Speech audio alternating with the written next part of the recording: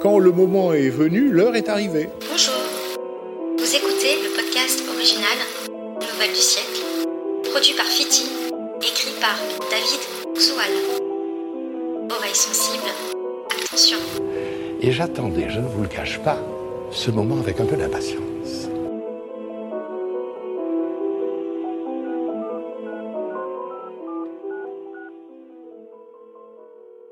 T'as qu'à dire 20 francs. Oui, 20 €. Oui, je sais, on dit pas 20. C'est bradé ? De toute façon, pour ce que j'en fais. C'était pour toi et tes cousins que je l'avais acheté, tu te souviens ? Mais l'annonce, elle va pas rétro que tu dis ? Et les gens, comment ils vont la voir ? Comme ça. Sur leur machine. Hein ? Oui, leur ordinateur. T'as pas besoin de sous pour l'annonce ? C'est gratuit ? Ah, c'est bien. Bon bah merci mon gamin. Tu viendras voir papy ? Ça fait longtemps. Oui, les études. Mais papy, il est pas éternel, tu sais. Hein. Béco, mon quinquin. Émile Baudard resta un long moment à écouter les tonalités marquant la fin de la communication. Assis dans son fauteuil, il reposa le combiné sur le cadran rotatif, referma délicatement son petit carnet d'adresses jauni et se releva, la main tremblante posée sur le guéridon. Dans le couloir menant au jardinet, Émile Baudard observa les tableaux en point de croix, dernier vestige de sa défunte épouse. Les glaneuses de millet semblaient se courber sur son passage, tandis que l'homme au turban rouge le fixait, impassible et inquiétant. Émile Baudard n'avait jamais apprécié l'autoportrait de Van Eyck. « Il me fiche la frousse », disait-il à sa femme. « Un sacré soldat. T'as peur d'une peinture ?» lui répondait-elle en se moquant avec gentillesse. Dehors, le crachin de novembre avait tiré son rideau sur cette morne journée. Émile Baudard se dirigea vers le potager au fond du jardin. Son coin de paradis. Un lopin de terre contre la solitude. Derrière la haie de tuyas, délimitant la fin de l'Éden, se dressaient les barres grises du quartier du chemin vert. Émile Baudard entendit les scooters vrombir et les hurlements de voix en pleine mue. « Ferme-la, je vais te niquer ta race !» Il soupira et fila dans sa cabane. Les pieds fanés de tomates n'attendaient plus qu'à être jetés au compost. Il faudra aussi penser à semer le cerfeuil et protéger les carottes, se dit-il à voix basse, le souffle court. Une noisette, un express, et le patron veut son Welsh. À 90 km du jardin d'Émile Baudard, Wakil se démenait avec une pile d'assiettes crasseuses et collantes. Le service du midi touchait à sa fin. Il lui faudrait encore nettoyer les derniers couverts, maculés de sauce durcie. La friteuse et son bain d'huile trouble, les casseroles, les fours. Puis passer la serpillière en prenant soin de rendre leur éclat aux joints noirs comme du charbon. À ce moment-là, il pourrait sortir les poubelles, allumer une cigarette et rentrer chez lui jusqu'au service du soir. Et rebelote. Adossé au mur de la remise, Walik admirait les ronds de fumée sortant de sa bouche en cul de poule. « À ce soir !» lança un jeune homme en grimpant sur son vélo. « À ce soir, Abdou !» répondit Wakil, la nuque raide. Il se frotta le crâne et empoigna son sac avant de se diriger vers le centre-ville. À l'intérieur du cybercafé, composé de 3 ordinateurs hors d'âge et d'une cabine téléphonique, le patron s'affairait à trouver un paquet parmi la montagne de colis qui s'amoncelaient sur le comptoir. « Vous m'avez dit quel nom ?» demanda le gérant. « Dufard. »« Dufour » répondit une dame fraîchement permanentée. « Dufard alors. »« Dufour » l'interrompit-elle. « Dufour. Alors, voyons voir. Tiens, le Walid. Comment qu'il va ?» lança-t-il en entendant la porte teinter. « Salut José, ça va et toi ? Je peux aller sur Internet ?» demanda timidement Wakil. « Ouais, prends le poste 3, il marche mieux. »« Vous en avez encore pour longtemps ? Je vous signale que j'étais là avant lui, » grogna la dame, le regard noir de mascara. « Doucement, madame, je fais ce que je peux. Vous verriez le nombre de colis que je reçois. Il est comment votre paquet ? Comme ça ? Bah, c'est gros. C'est un objet, un livre, des habits, c'est chronopost. Non mais de quoi je me mêle, c'est personnel. » Tandis que José et madame Dufour continuaient d'échanger des amabilités, Wakil décortiqua les annonces, le doigt sur la molette de la souris, à bout de souffle. Les pages défilaient sur l'écran. Vend imprimante laser, sommier à latte pour 2 personnes, à vendre petit broc en verre ciselé, escabeau télescopique excellent état, perceuse à percussion jamais utilisée. Soudain, le regard de Wakil se figea, l'index en suspension. Bateau gonflable.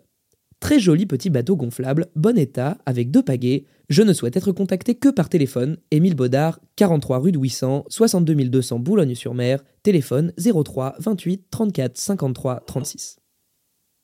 Sur la toile cirée de la table de la cuisine, Émile Baudard avait disposé les tasses pour le café et une boîte en fer bleu renfermant des biscuits. À chaque fois, c'était le même rituel. Le nez collé à la fenêtre, il scrutait la rue, à la fois inquiet et impatient de voir arriver son visiteur. Depuis quelques années, il attendait chaque visite avec fébrilité. Des visites de plus en plus rares.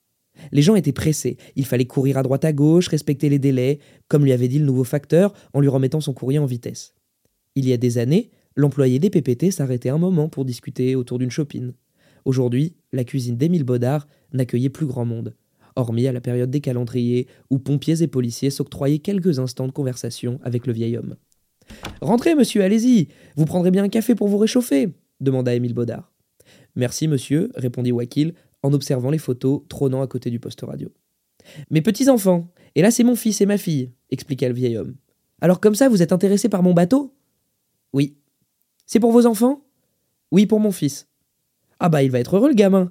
C'est bien » fit Émile Baudard, la cafetière tremblant dans sa main. « Vous voulez que je vous aide ?»« Merci, c'est gentil. Alors vous venez d'où ?»« De Bray-Dunes » bafouilla Wakil.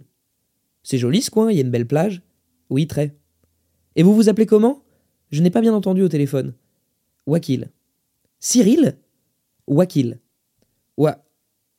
Wakil, monsieur. »« Ça vient d'où ce prénom ?» demanda Émile Baudard en ouvrant la boîte de gâteaux. « Tenez, prenez un biscuit. »« D'Afghanistan, monsieur. Merci. »« C'est joli comme prénom. Vous venez de là-bas ?»« Non, mes parents sont nés là-bas. »« Ah, d'accord. » Émile Baudard lui parla de sa passion pour les documentaires. « J'aime bien voir du pays, découvrir d'autres cultures. C'est comme le Tour de France, je regarde surtout pour les paysages. » En y repensant, il avait vu un reportage sur l'Afghanistan. À la 7, pas plus tard qu'hier, croyait-il se souvenir. Il y avait des gamins qui jouaient avec des cerfs-volants. Il avait trouvé ça magnifique et avait été surpris par la splendeur des montagnes. Aux informations, il ne montre que la guerre, expliqua-t-il à Wakil. Ce dernier fixait l'horloge murale, écoutant d'une oreille distraite les histoires d'Émile Baudard. « J'aurais pu voyager, vous savez. J'ai travaillé près de 40 ans sur les docks. » Il cita les noms exotiques de paquebots et de porte-conteneurs qu'il avait dû décharger à bord de son Fenwick. Qu'il pleuve ou qu'il neige. « Bon, c'est pas tout ça, mais vous voulez peut-être voir le bateau, » dit-il en se levant. Wakil suivit le vieil homme jusqu'à la remise au fond du jardin. « Vous voudrez peut-être quelques pommes de terre et des poireaux ? J'en ai beaucoup trop » demanda Émile Baudard. L'homme acquiesça et sourit en pénétrant dans l'atelier où régnait une odeur de bois mouillé. Au milieu des vélos, suspendus la tête à l'envers, des binettes et des pelles, Wakil observa le vieillard tirer une grande caisse poussiéreuse. « Voilà !» dit Émile Baudard. Sur le sol s'étalait un étrange linceul jaune en vinyle. « Faudrait le gonfler pour voir. Tenez, vous voulez bien le faire ?» demanda le vieil homme. Wakil et Émile Baudard examinèrent le bateau gonflable posé sur la pelouse. « C'est bien pour 2 gamins, mais pas plus. Hein. Avec mes petits-enfants, on allait en faire à Wimereux, quand la mer était calme, bien sûr. Vous pêchez ? C'est bien aussi pour pêcher, hein, sur un étang. Tenez, les pagaies. Suffit de les glisser dans les arceaux. »« Ok, monsieur. »« Alors, qu'est-ce que vous en dites ? » ?»« Oui, très bien, » fit Wakil en tendant le billet de 20 €. « Merci, je suis content qu'il vous plaise. » Wakil glissa la cagette de légumes et le bateau gonflable dans la fourgonnette. Il s'installa au volant, mit le contact et démarra, jetant un œil dans le rétroviseur. Émile Baudard était toujours là. Wakil le salua et le vit agiter sa main. Bientôt, il ne fut plus qu'un point à l'horizon avant de disparaître au coin de la rue. Sur l'autoroute, alors que le grincement des essuie-glaces se mêlait au rire de la radio, Wakil repensa à M. Baudard, à sa silhouette voûtée et pourtant si robuste, à sa voix qui n'avait plus l'habitude de parler, à son jardin délicatement entretenu, sa petite cuisine hantée par le silence. Le vieux l'avait accompagné jusque sur le trottoir, lui faisant l'historique du quartier à la manière d'un guide touristique. « Rentrez bien, monsieur, et revenez quand vous voulez !» lui avait-il dit en lui serrant la main. Il faisait encore nuit quand Wakil et son ami Massoud se retrouvèrent sur la plage. Cachés derrière le blocos des escardines couverts de graffitis, ils se chuchotèrent quelques mots au creux de l'oreille, sous le regard imperturbable de la lune.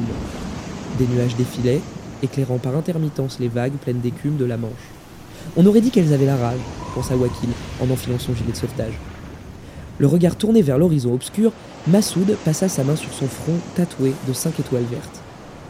À cette heure-ci, impossible d'apercevoir l'Angleterre toute proche, constata-t-il avec inquiétude. Les 2 hommes marquèrent une pause, l'oreille aux aguets, avant de traîner le bateau jusqu'au rivage.